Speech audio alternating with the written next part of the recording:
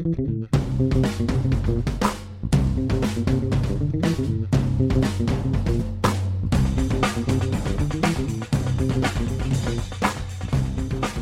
there, it's Gary Parrish. It's Wednesday, March 1st. Welcome to March, home of what they call March Madness. Welcome back to the Ion College Basketball Podcast. Got Matt Norlander here with me, and we've got a lot to get to, including a look back at two Power 5 league titles that were secured Tuesday night. But first, trivia time. Matt Norlander, can you tell me who leads the nation in top 50 RPI wins? There are three teams that have 10 each. That's the most in the country. Which three teams have 10 right now? That's a good question. Okay, 10 of them. I will say Kansas. Incorrect. Kansas has 7. Wow. I will say Florida State. Incorrect. Florida State has 9. I will say, I'll say Baylor. Incorrect. Baylor has 9. And there are 3 with 10? Yes. I will say North Carolina. Wrong. North Carolina has 9. Dear Lord, Parrish. There are... Oh, my gosh. You said top 50 wins. 10 top 50. Top 50 RPIs right now. Is one of them really I'd never guess what you think, or are they all relatively reasonable? I think one of them is one that most people won't guess, and it's the reason I brought it up. Okay. I still want a few more guesses here. I'm trying to just conjure this off the top of my... There are 3 teams with 9. You've already named them. No, you've named 2 of them. Florida State, Baylor. There's one other with 9. There's none have 8. 8's empty. There are 3 teams with 7. Kansas is one of them, and there are 3 teams with 10. You haven't named any of them yet. I know Gonzaga's not going to be one of them. I don't believe Villanova would be one of them. Am I wrong? Villanova has 10. Okay. Wow. Okay. Credit to the Big East. How about... Stay in that league if you want to get one of the other ones. Butler. Yeah. Butler has 10. Okay. Is Butler the one you think people wouldn't have guessed? Nope. It's the other one. Okay. I wonder if... I don't think this is the answer, but because they played last night, is the other one Purdue? It's not Purdue. Purdue doesn't even have 7. Okay. Didn't think they would.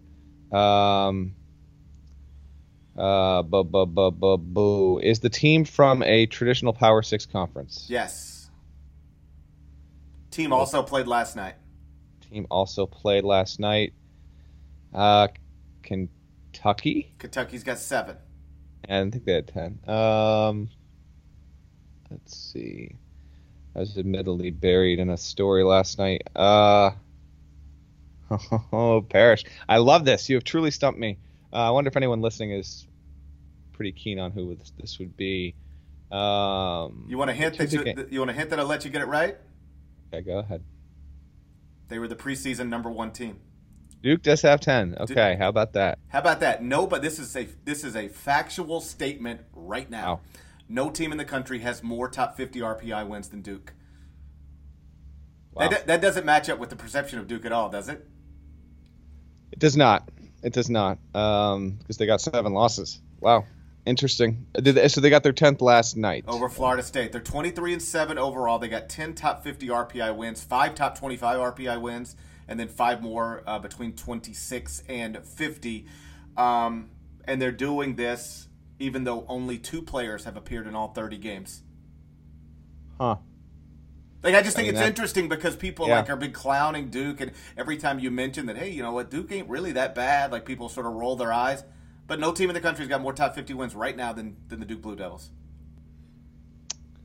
Yeah, that could serve them really well, especially if they can, if they can go deep into the ACC tournament. That might wind up getting Duke to have a higher seed than people might expect, and then some people might lose their minds because if they don't get the auto bid, they're going to have 8 losses, maybe 9. They'll probably end with 9, to be honest, because I think they'll lose at Carolina on Saturday in the finale, and then maybe get picked off in the league tournament, or maybe not. Maybe they win it, but intriguing that is. Yeah, and they get the good win last night. Close game. Florida State's a good team, obviously, and now, Frank Jackson I know played pretty well. We've reached a point here with Duke where it's they've had some bad losses. They can beat just about anyone as well. So it's just a matter of if they're going to be able to consistently put together a number of really good wins. I mean, what did you think about the way they played last night? And are you in on Duke still because of those wins that they have, GP? Like, would you put Duke on your 3 most likely teams you'd pick to win a title right now? I don't know if I'd put them on the 3 most likely, but certainly there's a handful of teams that got a shot, and they obviously have a shot. I don't like the fact that they don't have a natural point guard, a traditional point guard. If you look back at recent national champions, almost all of them had a really strong player at that position. And I know you can call Grayson Allen a strong player at that position, but ideally he would not be playing point guard for this team. But can they win the whole thing? Of course they can. Again, right now, they put together this resume despite, like I said, only 2 players, Luke Kennard and Matt Jones, appearing in all 30 games. Harry Giles has missed 11, Jason Tatum's missed 8, Grayson Allen's missed 3, Emil Jefferson's missed 2, and then, of course, Krzyzewski missed 7 games in January because of back surgery. And like I said, they're still 23-7, 5 top 25 RPI wins, 10 top 50 RPI wins. And you say they've had a bunch of bad losses, and, I hear you, only 2 sub-40 RPI losses on the resume. Yeah, losing at home to NC State's not. I mean, that was just terrible, right? I mean, that was just all. I don't even you could play that game a million more times. I don't think that would ever happen again. That's the one really bad one in particular. And right. then the Virginia Tech loss, which isn't even a bad one because Tech's going to get to the tournament. Grayson Allen wasn't even in that game, but that was they were run out of the gym in that game. But I know what you're saying. They've compiled a lot of losses here, right? But then again, so have a lot of other teams. I just think we're going to have a situation where, to say this for the 3rd or 4th time in the podcast in the past month, you're just going to have teams of 7, 8, 9 losses that are on the 2, 3, 4 line. It's an inevitability this season. Right now, in terms of top 50 RPI wins, 10 each for Duke, Villanova, Butler, 9 each for Florida State, Baylor, North Carolina. Nobody has 8. 7 each for Kansas, Kentucky, and I don't think you would ever guess this other one. Right now, there's ever 1, 2, 3, 4, 5, 6, 7, 8, 9. When you look at, I got 9 teams here that have at least 7 top 50 RPI wins. The one that we haven't named is top 9 in terms of by definition. They're top 9, top 50 RPI wins right now at this moment. From a traditional Power 6 yes. or yes. Okay. How about Oklahoma State? Nope. Okay.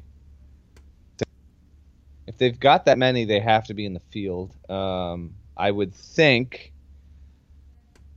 You said it's 7 of them, GP? 7.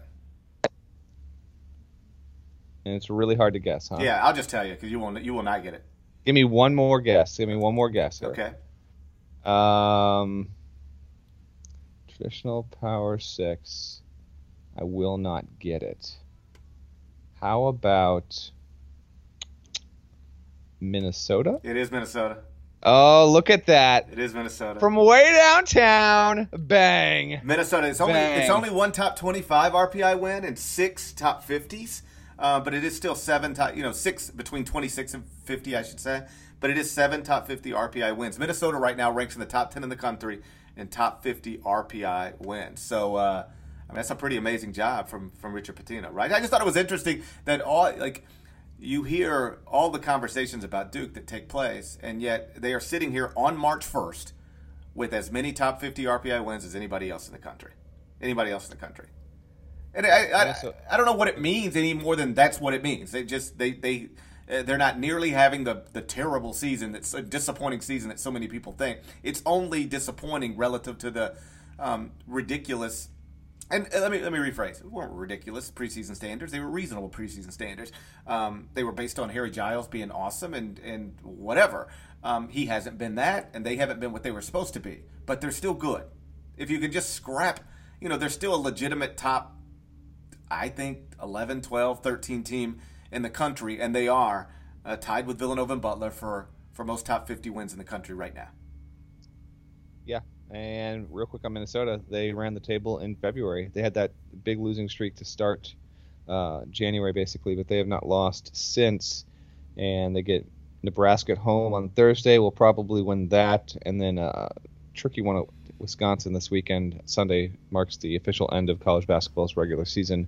But Minnesota, with those wins, if they just they don't skid out. They don't lose to Nebraska if they don't drop their first Big Ten game. Because of that, I mean, they could wind up on the 6 line there. I think that's entirely possible. Good stats. I love it, GP. Love it. Let me tell you about SeatGeek real quick. Buying tickets online for sports and concerts has been a confusing process for a long, long time. It's not anymore because you're using SeatGeek and you're using the College BB promo code. That's promo code College BB. Here's what you're going to do. Download the SeatGeek app, purchase tickets, use the promo code College BB, and SeatGeek's going to send you $20 after you've made your first ticket purchase. It is the easiest ticket site out there, and here's why. Once upon a time, you'd have to check, this site, that site, this site, that site, compare prices, pray that you're not getting ripped off. You don't have to do any of that anymore. You just go to SeatGeek. They handle price comparison for you by searching multiple ticket sites for you.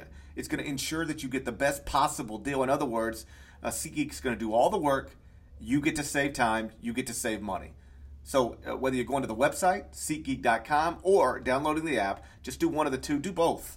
Then purchase tickets. Use the promo code CollegeBB, and SeatGeek will send you $20 after you've made your first ticket purchase. Again, promo code is CollegeBB. That's SeatGeek.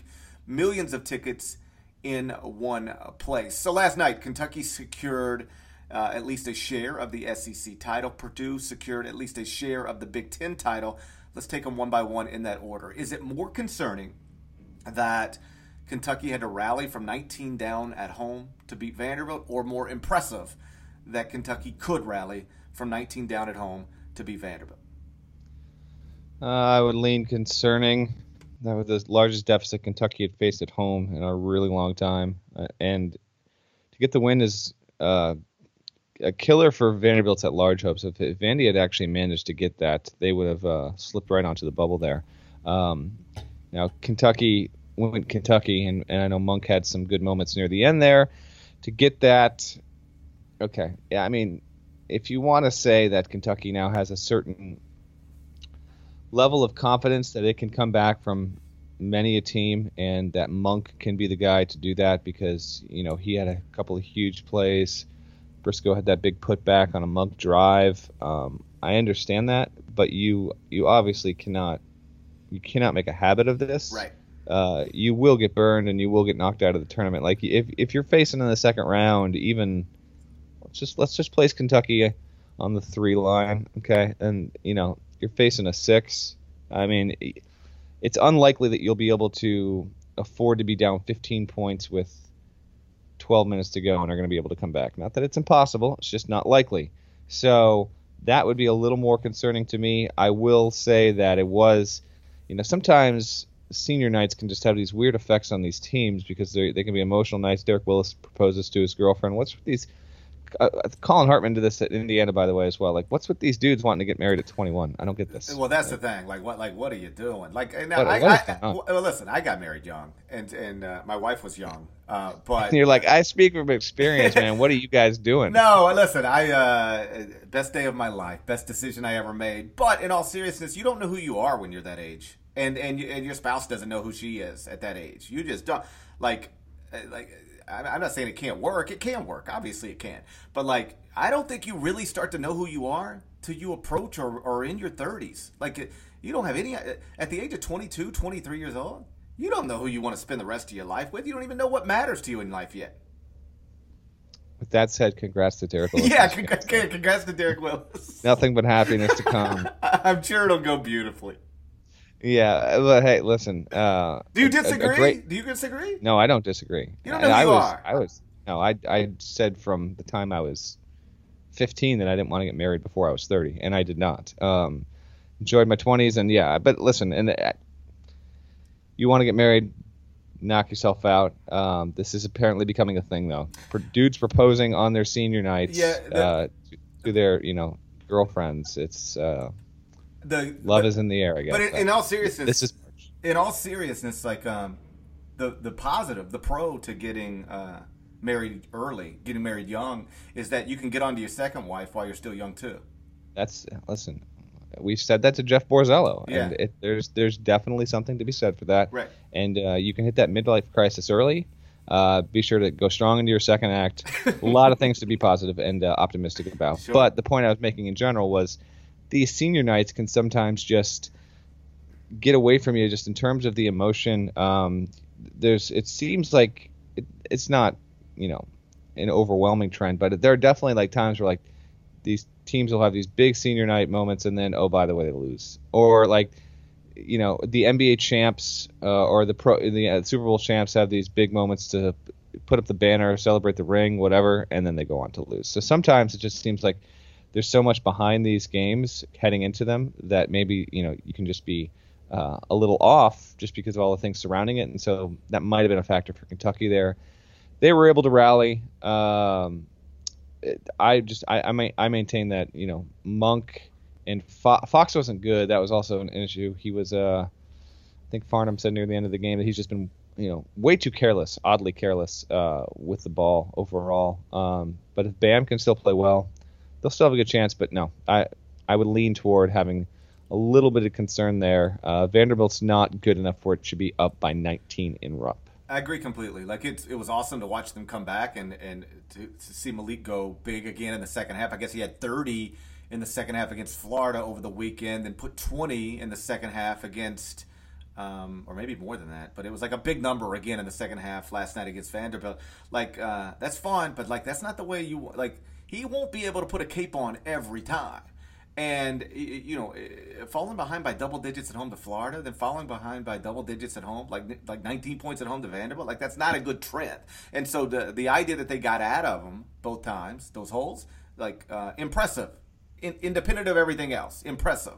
But you're exactly right. Like you dig a hole like that in the second round, NCAA tournament against a quality team, you might not get out of it. You do it in the Sweet 16 against an even better team, you might not get out of it. You just don't want to play like that in a single elimination tournament. It's impressive that they are capable of overcoming basically anything, it appears like. But you try to do that multiple times in an NCAA tournament, you're going to look up and you're going to run out of time at some point. And then your season's over and it falls well short of expectations. So I'm with you. I think probably more concerning watching them fall into the 19-point hole than it was impressive watching them climb out of it. But either way, SEC champions for the third consecutive year. Meantime, Purdue beat Indiana, secured at least a share of its 23rd Big Ten title. Caleb Swanigan got his 12th 2010 game and 24th double-double of the season. We know Purdue is Big Ten champions now. Are you convinced Purdue is also the best team in the Big Ten? I'm pretty sure most people are convinced that Purdue is the best team in the Big Ten because Wisconsin has not been able to play as well. Maryland obviously has slipped with Purdue having the lead, a one-game lead. I believe that, and I kind of have believed it for well over a month now. Granted, it was a close race, and at one point, Wisconsin did have the edge, but Purdue seems like the team that is most well built in terms of having a player of the year candidate. Listen, Vincent Edwards is a really good player that doesn't get enough pub. The backcourt is solid. They've got ability to shoot. So my overview of Purdue is a lot of people know about Swanigan. He's having an awesome year. Will be a first-team All-American. Don't quite realize how well-rounded Purdue is. And actually, I think Purdue is equipped enough to make a Final Four run. I don't think I would put them there or predict them to get there, but I would rank them among a top 15 candidate. Now, maybe that's an indictment on the Big Ten that I don't even think I would put Wisconsin in there, and I wouldn't put any other team from the league in there. But I think for a lot of people, Purdue is just seen as like, okay, the best team in the Big Ten. That's really not that great overall. Purdue's not an inherently sexy program, so to speak, and so they see they've got Swanigan. Okay, maybe they'll get to the Sweet 16, and that's it. I think Purdue will probably end up with a 4 seed. What will be interesting is if they don't win the Big Ten tournament title, whether that does or doesn't matter, I don't know. Traditionally, because of the Big Ten tournament getting played so close to the reveal of the bracket, even though the committee has contingency brackets, GP, oftentimes the winner of that tournament, it doesn't really matter. It has no impact on the seeding whatsoever. So the point I'm getting at here is if Purdue merely makes it to Sunday, their seed will probably be locked in. And if they do make it to Sunday in the Big Ten final, I would project they'll get a 4. Anything less than that, then we could have a situation where the best team out of the Big Ten is a 5 seed, and that's got to be unprecedented. It seems like I'm the only one still in the Caleb Swanigan for National Player of the Year campaign. Everybody else is basically giving it to Frank Mason already. Am I just being stupid here? Like, I look at Swanigan, 12, 20, 10 games, 24 double-doubles for a Big Ten champion. And I know the Big Ten's not the ACC or the Big 12. It's still a top 4 league, according to KenPom.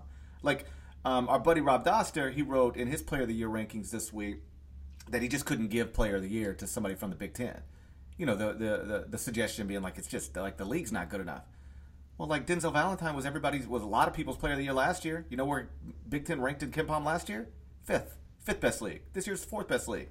What's the what? Am I crazy to hang on with Swanigan? No. In fact, I think it's good to have a little bit of debate and difference. I would probably lean Mason, but I actually like the Swanigan pick in part because there really hasn't been a player like him in college basketball as of late, and he's not just a true back-to-the-basket big. Steps out, shoots threes, shoots them well, does a lot for that team. And he doesn't have to do everything, but he's just so damn reliable. I mean, every single game it's a double-double practically. And I'd written about this earlier in the season, but you know, the numbers that he's putting up in terms of double-doubles and big-time games, you know, 20-20 games, 30-20 games, all that stuff, has not been seen in a long, long time. So I'm fine with it, especially if Purdue can go on the road and steal it against Northwestern. I do think if they lose, he's probably got no shot because you know Mason's pretty comfortable right now. I think I would have Swanigan ahead of Hart at this point. So I'd go Mason, Swanigan, and that's pretty much it. Because Hart would be a little behind, Ball would be a little bit behind, but no, man. I don't think you're on an island either. I do think that the majority has Mason at this point. Yeah, and I got let me be clear. I don't have an issue with somebody going Frank Mason. Like, I'm not going to write the column saying, "Are you people blind? How could you vote Frank Mason National Player of the Year?" Like, he's perfectly deserving, and if he wins all of the awards, then I'll say, yeah, that makes sense to me. I just to me, when I look at who has been the most awesome college basketball player this year, like Frank Mason's been really, really good. Great, he's been great. The most awesome, consistently awesome player, I think it's been Caleb Swanigan. And so right now, if we had to announce it today, the CBS Sports Devin Downey National Player of the Year Award would go to Caleb Swanigan. Nice. I think. Shouts to Devin Downey. Shouts to Chester, South Carolina. Shouts to Terry Teagle. Somebody tweeted us, told us Terry Teagle got a shout out during the Baylor West Virginia game on Monday night. No, we were sitting there eating sushi before Run the Jewels. RTJ. so we didn't hear the Terry Teagle shout out, but anything we can do. Can we get a Calvin Nat shout out from any national broadcaster this weekend? Can we get some Calvin Nat love. Somebody shout out Calvin Nat with Terry Teagle and Devin Downey. And any broadcaster that can get all three in the same broadcast, oh boy, you'll get a shout out on the Eye on College Basketball podcast. I promise. Let's look ahead there to tonight's games. There are no games featuring a ranked opponent against a ranked opponent. But VCU-Dayton is a chance for Dayton to secure the outright A10 title. Dayton's a 5-point favorite. Dayton knocks us out at home, right? They whether they cover or not, they're going to win the outright A10 title tonight, right? Yeah, this is biggest game of the year in the league, in my opinion. You can watch it. You can watch it on CBS Sports Network. There you go. Dayton locks up a bit. Dayton's going to get in, but a win here is a lock for Dayton, in my opinion. VCU could really use it because the Rams were unable to beat the Rams on Saturday. They went to Rhode Island and they fell by 10 here, so they get kind of a tough back-to-back road situation to close out their season. And if VCU can steal this, would be mammoth to sweep Dayton, which is in a better position in terms of overall standing among at-large candidates. So it's an intriguing game.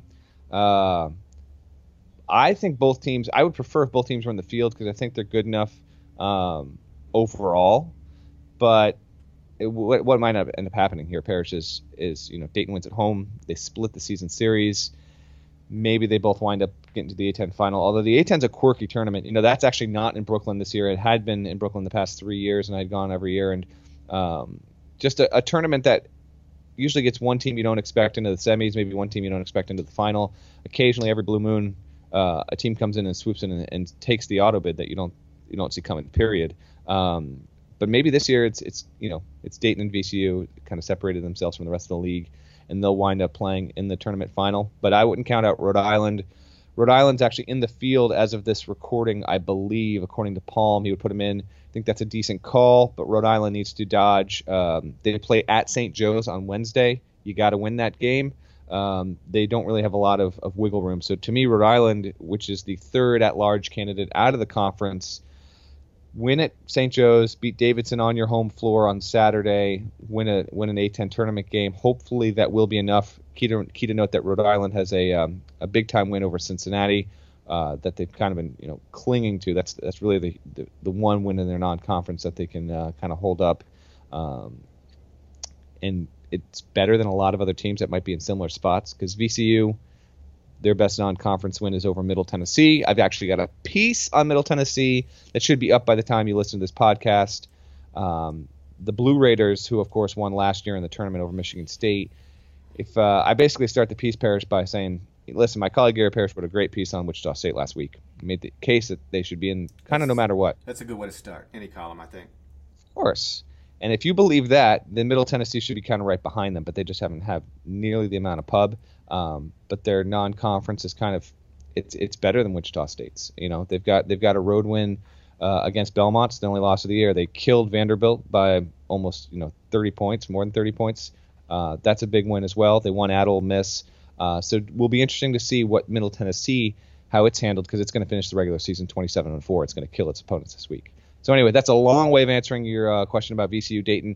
I will make time to watch that one tonight. It's a big one for that league. And give me Dayton to hold court on its home floor. Yeah, I think Dayton wins because the game's being played in Dayton, and then that is going to be an outright A10 title. Ultimately, I think the A10 gets three teams in, Dayton, VCU, and Rhode Island. And just on Middle Tennessee State, I feel the same way I feel about Wichita State, Middle Tennessee State, Illinois State. I want them all in. Like, I got no interest in watching mediocre Power 5 schools who we know exactly what they are. They're teams that if you give them 10 opportunities to record quality wins, they can get 3 of them or 2 of them. And so we say, hey, they got 2 or 3 top 50 wins. That's better than these other schools, more than Wichita State. Like, whatever. Those teams are garbage. They're not going anywhere. I would much rather see an interesting Middle Tennessee team, interesting Wichita State team, interesting Illinois State team. Because the truth is with college basketball, those teams get so few opportunities to prove themselves against quality opposition in January, February, and early March that we don't you can't gauge how good they actually are. You don't know. It's a little bit of a question mark. All of the advanced metrics love Wichita State. Like top 10 in KenPom, 13th in Sagarin. The idea that team you'd leave them out of the NCAA tournament to put some mediocre 500 team from the Power 5 league in? Why? And I understand it's a flawed system, but I was talking to Jay Billis the other day, and he used this phrase, and I tend to agree. Tie goes to the runner, and let the runner be Middle Tennessee.